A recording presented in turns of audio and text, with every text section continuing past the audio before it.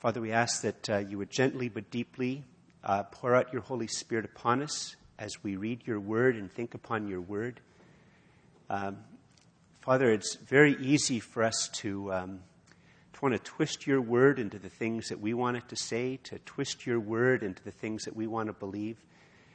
You know as well, Father, how hard it is for us to actually attend to your word, how other thoughts will come into our mind that make it hard for us to actually dwell with your word and have your word dwell within us.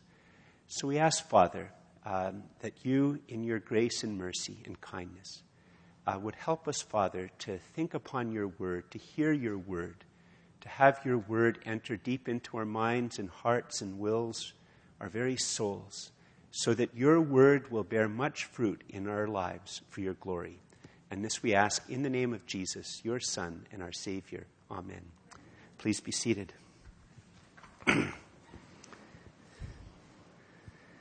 So, we're actually looking at a passage of the Bible that this morning that for many years, in the early years of my Christian walk, I was afraid of. There were certain ideas about the Christian faith that when I started to hear somebody trying to explain them to me, they made me sort of frightened. I don't know why it was. It's just maybe because it started to almost like make my mind hurt to try to get my mind around these ideas. And when I couldn't get my mind around these ideas, it sort of frightened me. And like this is like a true confession, but it did. And this whole idea that I would hear that, I would think to myself one moment, if Jesus is both God and man, well, one moment, like, how can he be God and man? How could that work?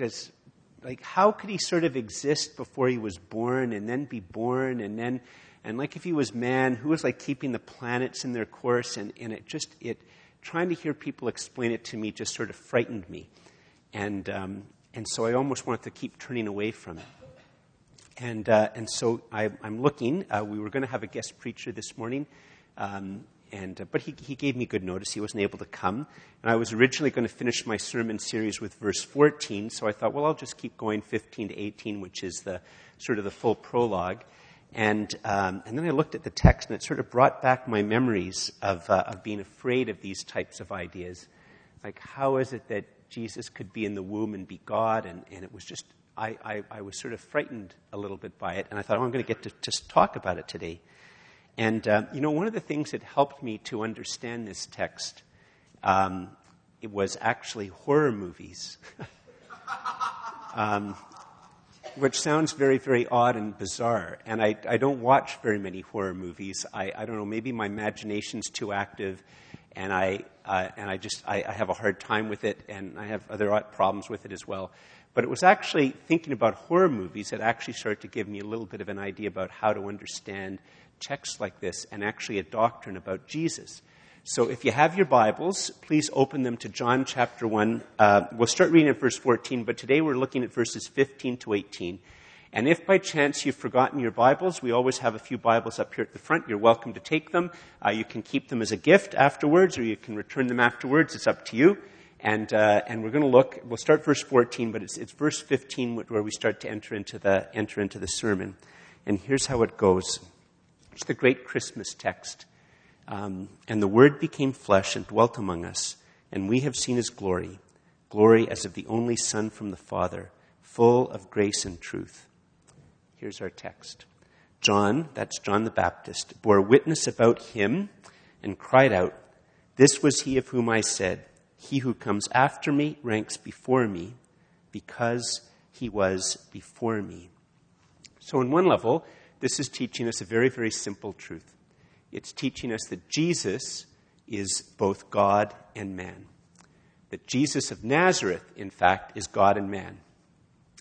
It's going to be, John is going to try to be burrowing home into us that this historical person that he knew, that he watched him eat, he watched him get tired, he heard him speak, he spent 3 years with him in close proximity, that this historical person, Jesus of Nazareth, that if we went back in time in a time machine, we'd be able to see Jesus, and maybe after lunch we'd see that he had a little bit of parsley in his beard from his tabbouleh, that he'd eaten at lunch, and we'd see that he maybe had to, after walking for an hour, that his feet were dirty and his hands maybe were dirty, and he looked a bit sweaty, and we'd see him be thirsty, and we'd see this human being. But John wants us to understand that when we see Jesus of Nazareth, we're not just seeing a human being, we're seeing someone who is both God and man, but he's not, and I'll get to it because it's in the language in the text. He's not like, I can't remember, who was the heroine in the Shrek movies? In the first Shrek movie, she's a troll by night. Troll by night and a beautiful princess during the day. I can't remember her name. There you go, Fiona. So Jesus isn't sort of like Fiona, sort of cursed by a witch, and at night he's one thing and at day he's another thing. He's not like Jekyll and Hyde. Sort of two contrasting personalities, but they're both human personalities in the same person. And Jesus isn't like the Borg, which are bits and pieces of human beings and bits and pieces of machine and bits and pieces of a collective and a whole mishmash and ultimately sort of ravenous and devouring and evil. And Jesus isn't like a little bit of God and a little bit of human. The text is actually trying to tell us in a very, very simple but powerful way, and even grasping with the fact that if Jesus actually is both God and man, then there's sort of a before and after are going to mean very, very radically different things for Jesus than they do for you and me. I was born on a particular day, and before that, I would have been in my mother's womb, but before I was conceived, I didn't exist at all. And that's just what human beings are like. That's what every human being is like. And if Jesus is both God and man, then that's going to all be sort of very complicated. And this text captures it very, very beautifully. So that when you read creeds like the Athanasian Creed that try to articulate it in a different way, the creeds are just trying to articulate the witness of the apostles, the witnesses who actually knew Jesus.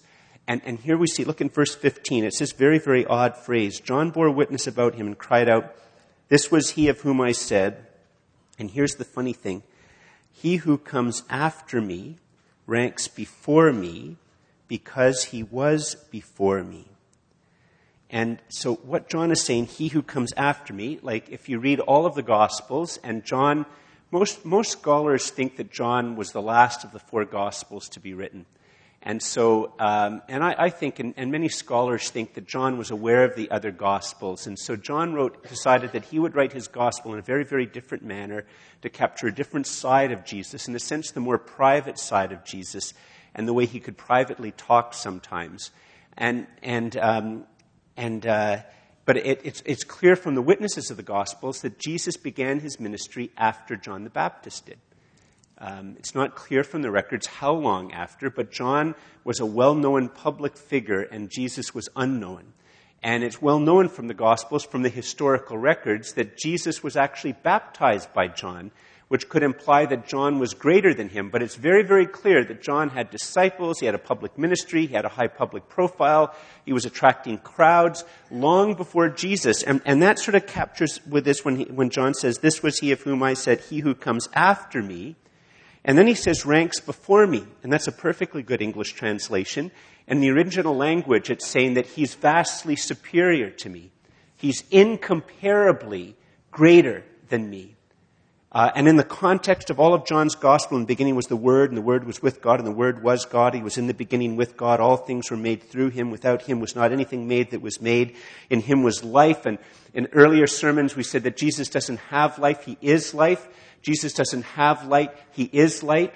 John is saying, okay, Jesus came after me, but he's vastly superior to me. And then look how it finishes. "This was he of whom I said, he who comes after me ranks before me because he was before me." And that's, once again, a good English translation, but in the original language it's even stronger.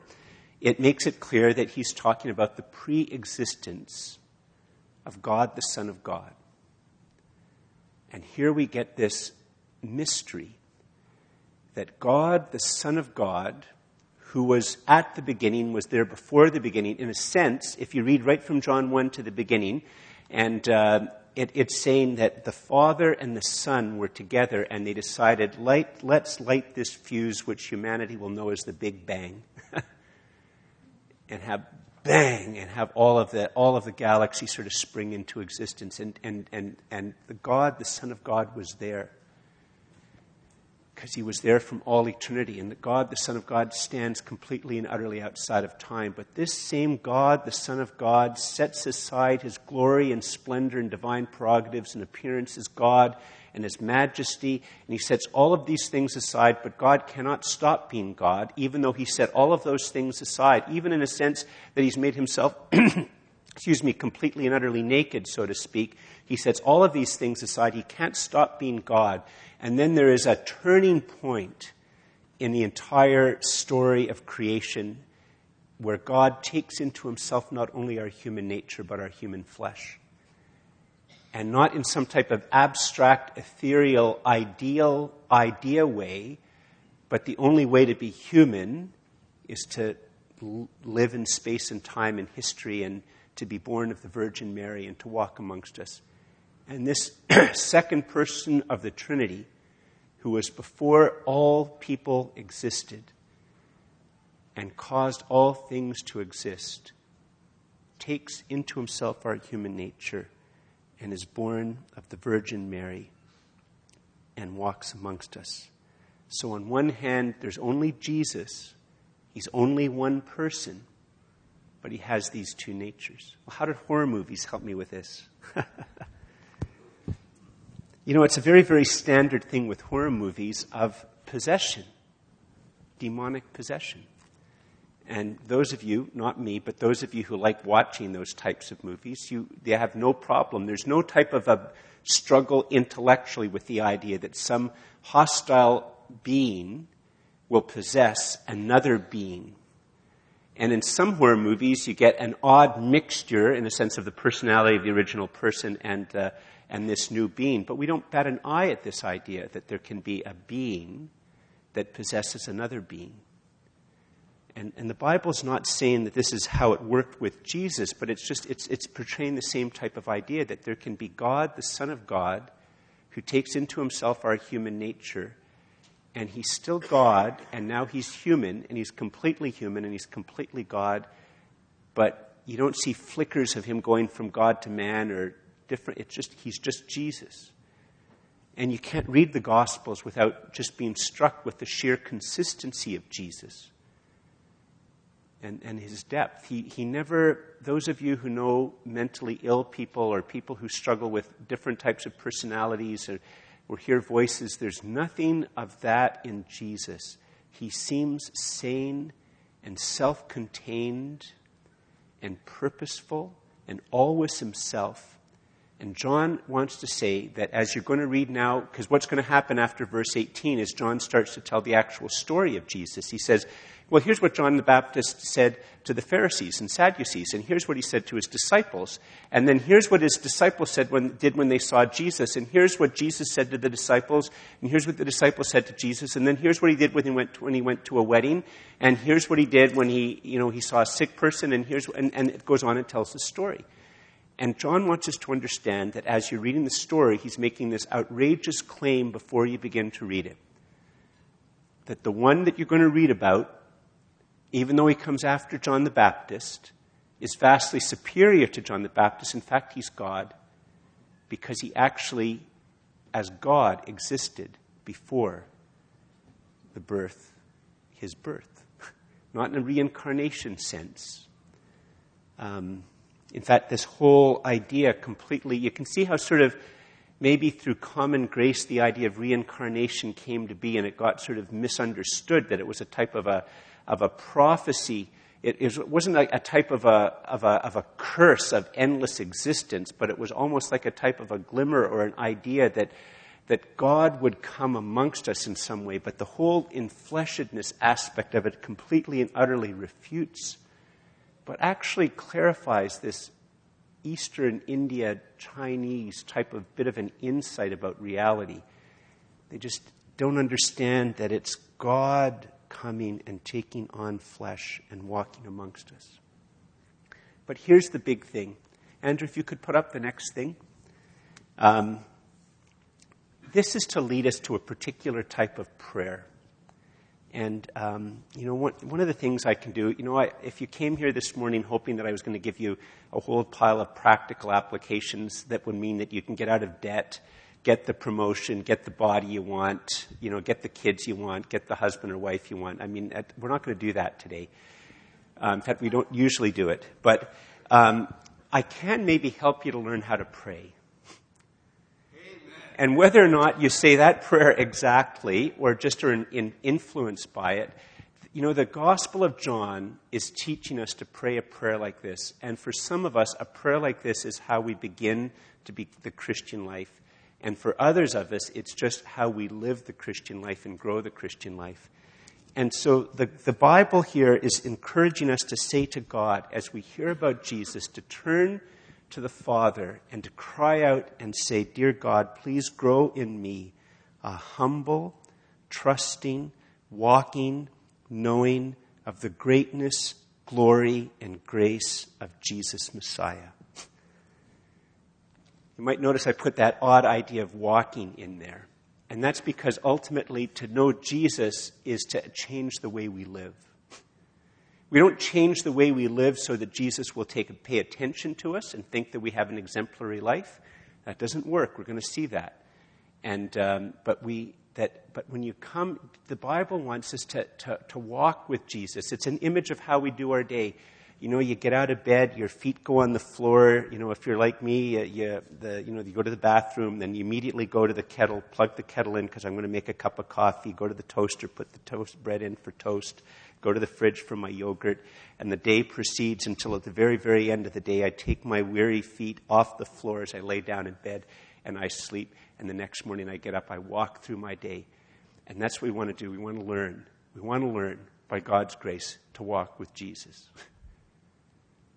That whether we are dealing with problems in our body, problems in our marriage, problems in our family, problems with our kids, problems with boss, problems with finances, any type of problems, or opportunities and great adventures, round the world tours, spectacular promotions, whatever it is, that we are to pray, "Dear God, please grow in me.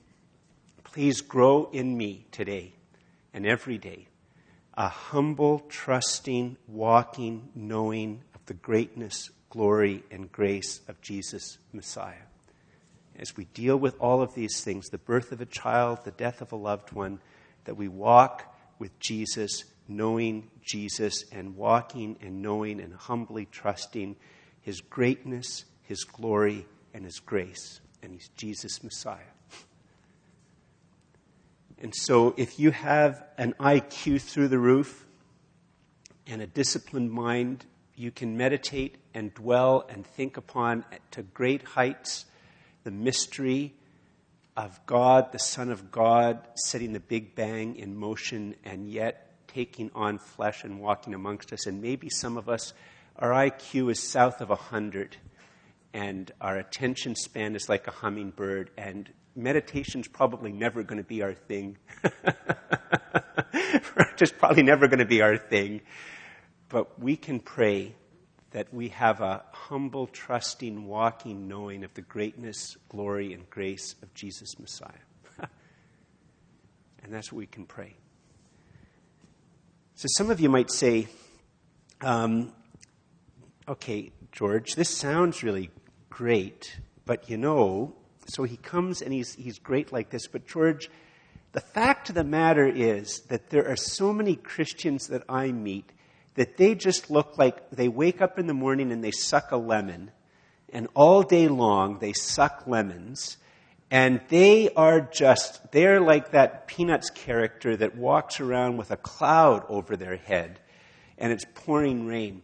I'm reading a novel right now by a fellow from Mississippi, and the novel is set in northern Mississippi, Tupelo or something. I don't know. I can't probably pronounce with a Mississippi drawl that I can't master. Anyway, and one of the characters, her father's an evangelical pastor.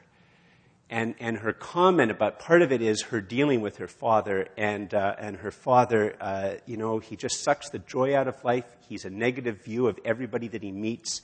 He's always looking down his noses at people, and she comments that all he wants to do is read the Bible and die so he can go to heaven and drink lemonade and square dance.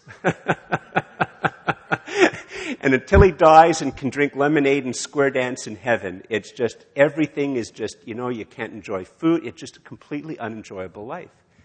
And so, some of us at a very, very deep level have this fear that if we get close to Jesus, that what's going to have to happen is that if I get close to Jesus, I can't watch football all Sunday afternoon because I should be reading the Bible and praying. And I should be going to prayer meetings. And I can't just, put my feet up and grab a bowl of macaroni and cheese and jalapeno potato chips and something to drink and just watch the football game and enjoy it. Like, if I get too close to Jesus, it's just going to suck the joy out of life. And at a deep level, many of us fear that. And many in our culture fear it. And some of us give them cause to fear it. That's what's going to happen if you give your life to Jesus. That, you don't have to be a missionary. You can just have a job. Like, that's fine. Like, God can call you to that. In fact, he calls most Christians to that.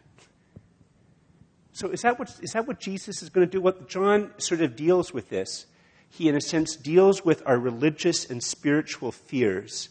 That what's going to happen is that when we read the Gospels and read about Jesus, that what's going to happen is it's just going to be Jesus imposing religion upon us. So let's go back and look again. We'll read verse 15 again, and then we'll read verse 16, where John sort of addresses this fear in advance, so that when we read about Jesus, every verse that we read in the rest of the Gospel of John, we're to read it mindful of these verses. So in verse 15 it says, John bore witness about him, Jesus, cried out, "This was he of whom I said, he who comes after me ranks before me, because he was before me."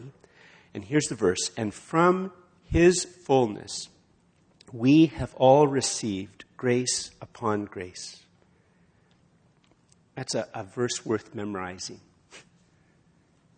It's a verse worth memorizing. "And from his fullness, we have all received grace upon grace."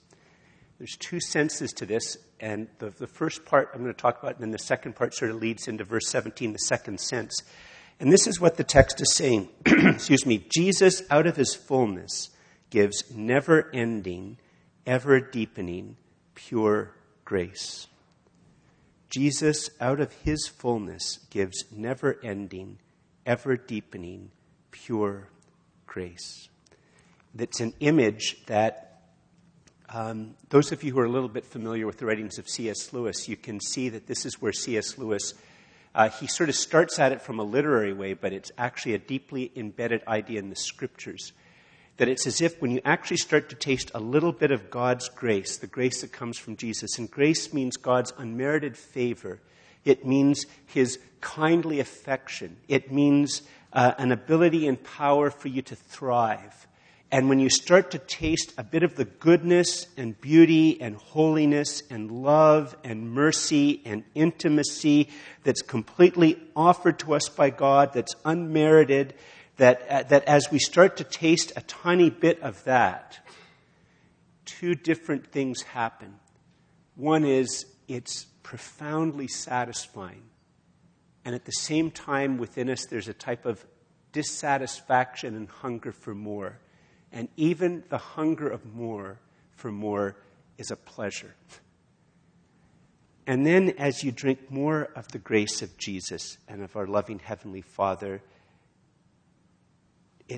it's both satisfying and creates a desire for more, which in and of itself is a pleasurable desire, and there's more.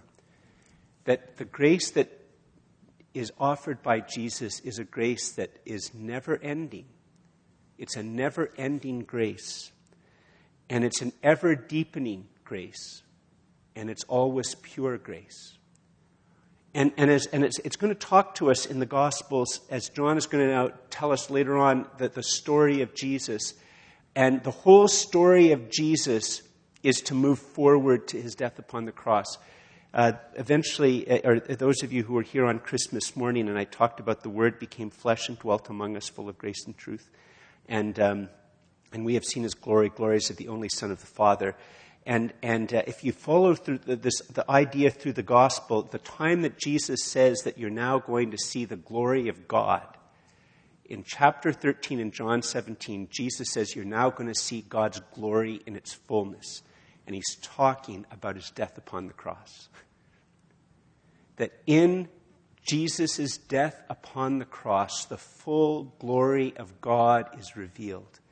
And it's a glory that is revealed that the perfect, holy, just, loving, true God bears in Himself, in the person of His Son, in Himself, that which we cannot fix and deal with, our darkness, our rebellion, our sin, our shame, our separation from God, every single thing within us that is in rebellion against God and keeps us from Him. God, who sees that we cannot deal with that, He crosses the infinite distance from Himself and His holiness to us in the person of His Son. And Jesus bears in Himself and upon Himself all of the darkness and sin of every human being without exception. It's done for us. We have to receive it. And it's an act of grace. It's an act of unmerited love by Jesus for you and me. And He bears it for us. He tastes it for us. He takes its punishment and all the consequences for it. And He dies upon the cross so that we come to Jesus asking that the God would grow within us a humble, trusting, walking knowledge of the greatness, glory, and grace of Jesus Messiah. And if you're at all like me, when I gave my life to Jesus, it was just a sense that I needed more.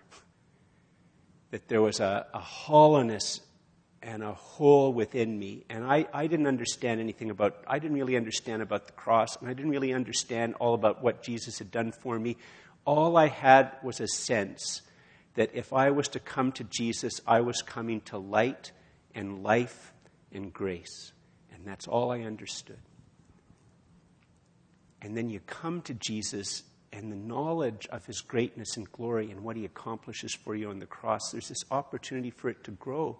And the more it grows, the more we can be gripped by the gospel and what Jesus has done for us. Followers of Jesus gripped by the gospel and so able to start to live for His glory. And John says that as you're going to hear Jesus, you're going to hear Jesus have conflicts with religious people. He's going to have conflicts with spiritual people. There's going to be this terrible thing that takes several chapters at the end where he's accused of terrible things, and and people come up and say lies about him, and all of his friends leave him alone, and he dies upon the cross, and he dies, and you're going to hear all about this. But what you have to understand is that it's all grace. That it's grace upon grace upon grace, that out of His fullness, He's going to offer this.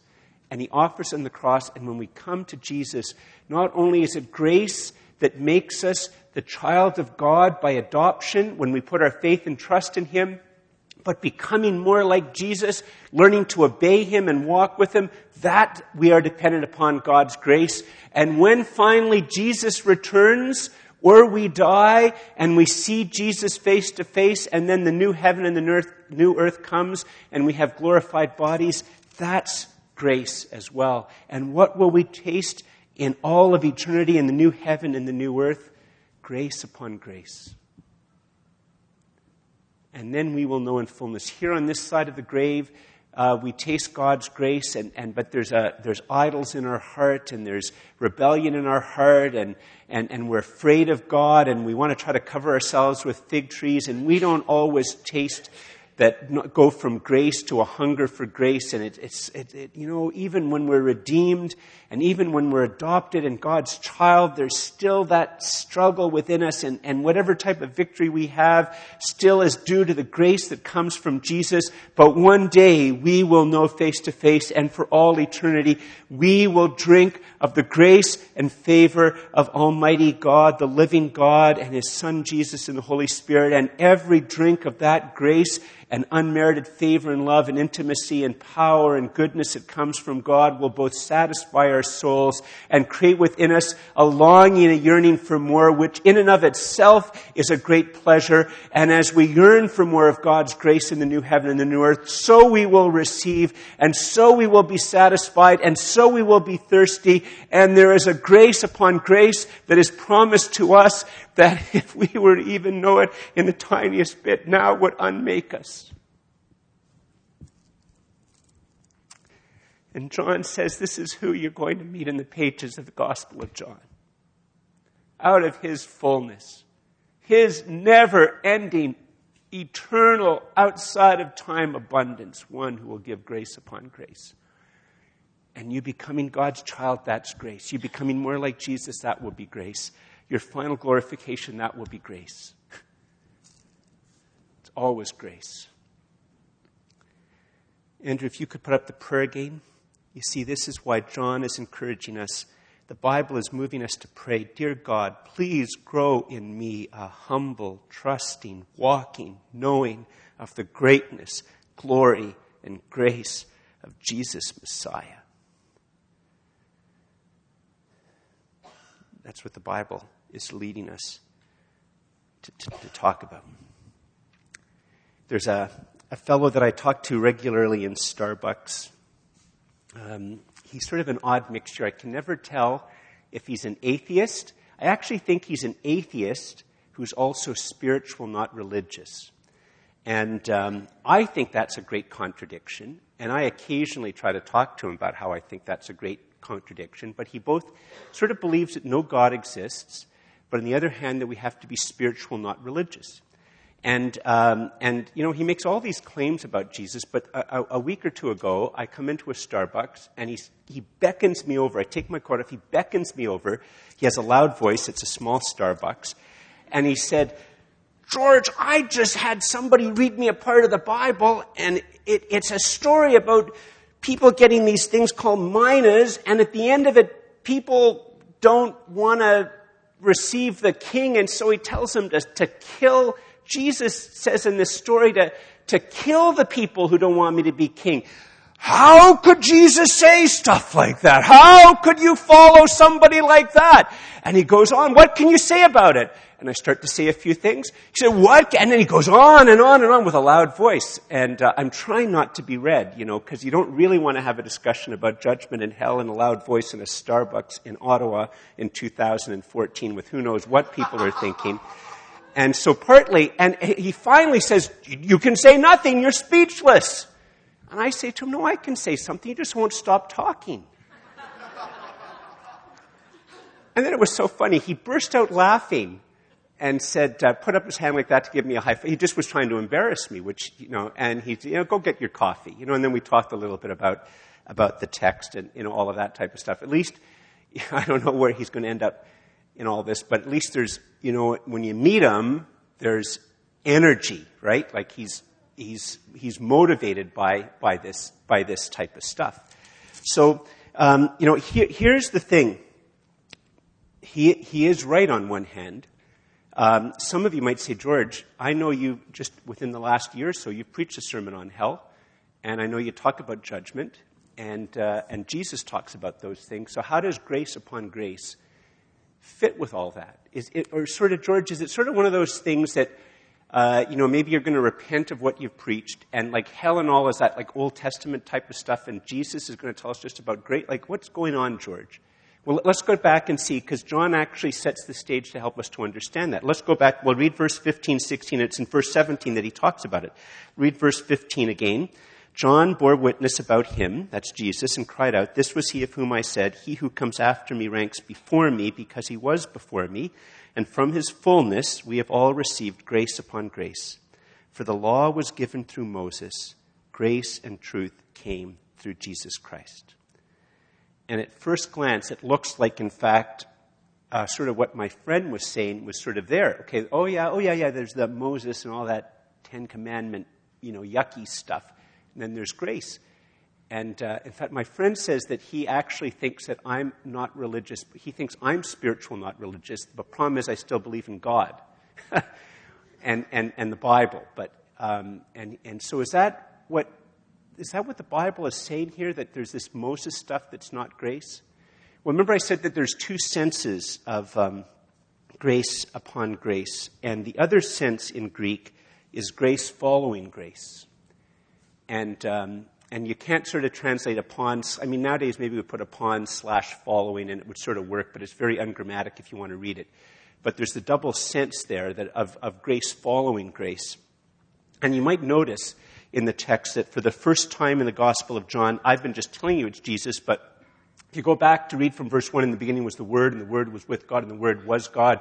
He was in the beginning with God. All things were made through him, and without him nothing was made that was made, and the Word became flesh, and all of that. For the first time, we're told that who John the Baptist is who John the Evangelist is talking about is Jesus, and he calls him Jesus Messiah. Messiah. In a few moments, we're going to get a thank you note from our ministry in Uganda, and those Ugandans, they say Messiah in a wonderful way. I wish I could copy it and say it the way they do. But that's the first clue so the first thing is John here isn't saying that Jesus is contradicting the Old Testament, because when he introduces Jesus, he uses Messiah in a sense that the Old Testament is predicting a Messiah, and Jesus is introduced as the Messiah, and grace follows grace. Here's in fact, Andrew, if you could put it up, here's in fact what John is saying. Jesus does not contradict the Old Testament. Jesus completes the Old Testament. Jesus does not contradict the Old Testament. Jesus completes the Old Testament. You see, even the Old Testament is grace. One grace is that even those laws, even those rules, you shouldn't commit adultery, you shouldn't steal, you shouldn't bear false witness, you shouldn't have idols, you shouldn't abuse the name of God, etc., etc. On one hand, it's the grace. If we have been created and God creates us, it's a grace to have the owner clarify the owner's manual for us to live. On Christmas morning, after I came back from the service, we were going to have, for a Christmas meal, we were going to have turkey and ham. And so it was one of those spiral, sort of pre-cooked hams that you were hooking up. And so, I said to Louise, I don't know, how do you cook this? And we sort of said, well, why don't we do it this way? So I said, sure, let's put it in. So I put it in that way. And then after about 10 minutes, I thought, I think there's instructions. Like, maybe I should read the instructions about how to cook this ham. Like, they probably know how to do it right.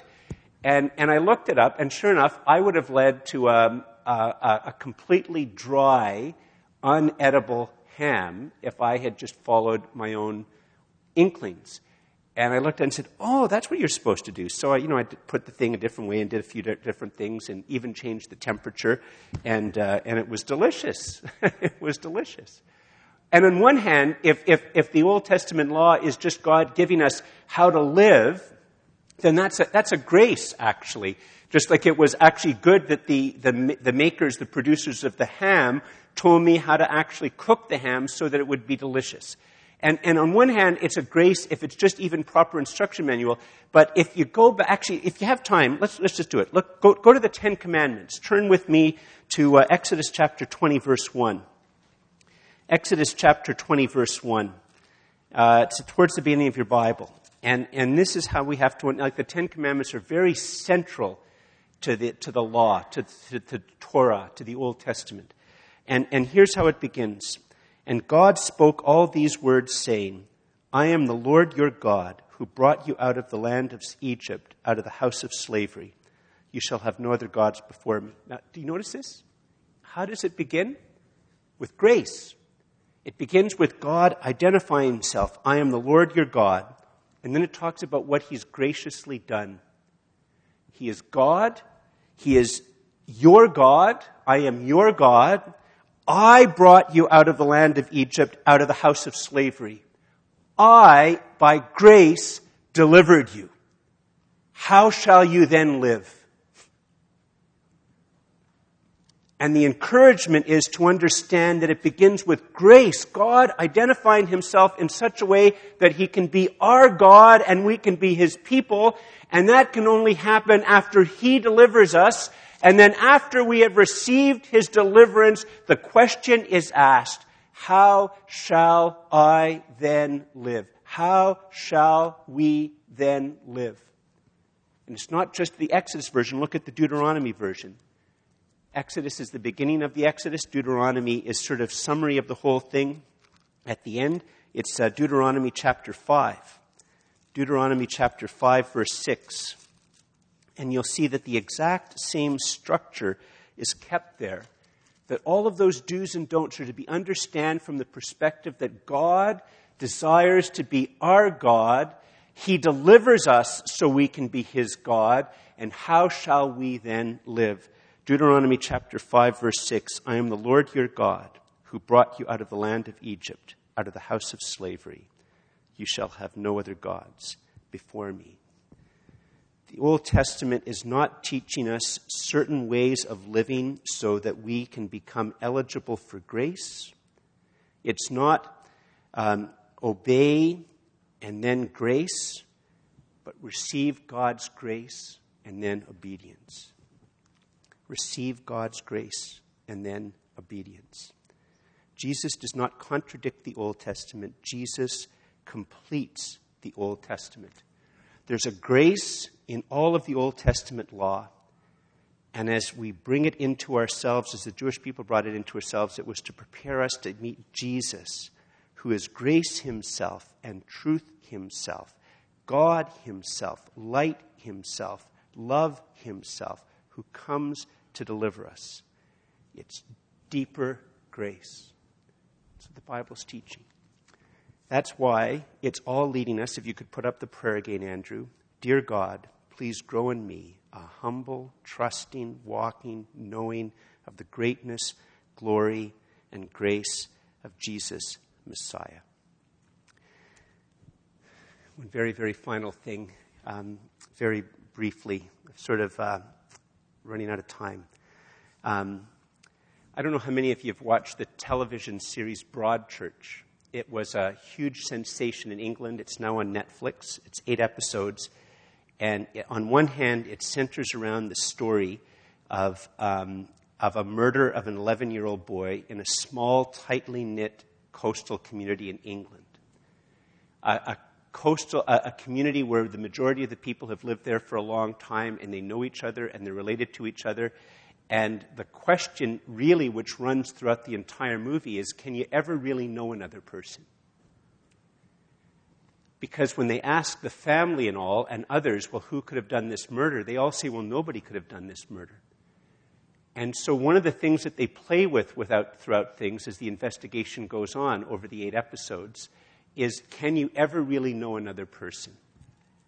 And it's very, very hard. And so the question is, can we ever really know God? And John wants to make it clear to us that we can know God because God desires to make himself known, and he makes himself known in the person of his Son. And there's no separation between God making himself known and offering us grace. Look at verse 18. Oops, I have to turn back to it. John 1:18. No one has ever seen God. All mysticism is undercut right there. All human attempts to attain to the divine, John completely rejects. He's saying it's not going to be about the brilliance of your ideas, the brilliance of your poetry, the brilliance of your spirituality, the brilliance of your ethical attainments, the brilliance of your... It's not going to be about anything about your ability to see. No one has ever seen God, but God, the only God, who is at the Father's side, he has made him known. God makes himself known. God, the Son of God, who's at the Father's side, he makes God known. And in the original language, him known is emphatic. So that if we were to, in a sense, be trying to write this in a way that brings out the original language, it would be bolded and maybe underlined. Him known. And it's so now we're going to go into the history of Jesus and the story of Jesus, and everything about Jesus is all about him making God known. And in the original language, it's even more dramatic because the word which is here is basically the word for exegesis. Andrew, if you could put the point up. Basically, it's saying that Jesus of Nazareth is the exegesis of God. Now, that's a big word, and many of you don't know what it means. And it's a very old-fashioned word. I have a feeling that it would be frowned upon in the English faculty of the University of Ottawa, but maybe I'm wrong about that. And exegesis is this idea that all you want to do, it's an attempt to be a disciplined understanding of a text. It's, in a sense, an invitation to, on one hand, set aside your cultural presuppositions, set aside what you think the text says, set aside what you want it to say, set aside your preferences for what it should say, and simply try to hear and understand truly what the text says. And it's saying that Jesus is the one who simply, truly makes God known and who he is. And God himself does this because only God can make himself known. Because otherwise, how could the finite know the infinite? There is more in common between me and the wood in this cross. There is more on one level in common between me and the wood in this cross. We're both created, we're both finite, we both have an environment, we have a beginning, we have an end, we have edges, and there is more in common between me and the wood that makes up this cross than there is between the infinite God. Uncreated, no environment, no needs, outside of time, seeing and knowing all things and having all power, above and beyond. And intellectually, it makes no sense that the finite, by our sight and our effort, can ever make the infinite known. We are completely and utterly dependent upon the infinite speaking itself, himself. And John is saying that when we read the gospel, we see and hear the infinite having taken on flesh to speak to us who are finite. And it's the infinite that speaks to us. And we are to learn to humbly, trusting, walkingly, knowingly listen to the text and listen to Jesus and watch Jesus and be willing to set aside our cultural assumptions and what we wish it says and what we don't say and read it and listen to know that this is the one that makes the infinite God known. And he is good. We can trust him. I invite you to stand.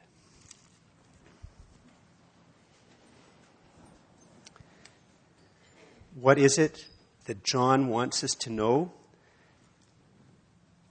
He exegetes the infinite. And it's all grace. It's all grace. And so John writes this hoping. If you go back and you read the end, all the Gospel of John, you come to the end and you see that it's very clear that John's hope is that by the time you finish reading his Gospel, that you will come to a humble, trusting knowledge of the greatness and glory of Jesus, that you will know him as your Savior, and that by knowing him as your Savior, you will begin to follow him as Lord. And it's the cry of John's heart. And we as Christians believe that ultimately God is the one who caused the Gospel of John to be written. And so it is the cry of God's heart that our eyes would be turned to Jesus, and that as we look at Jesus, we would cry out to God and say, "Dear God, please grow in me a humble, trusting, walking, knowing of the greatness, glory, and grace of Jesus, Messiah." Those that God has put it on your heart will have just a moment of silence, and then why don't you pray this prayer with me? I think it's up at the front. And then I'll just have a closing prayer. Just standing.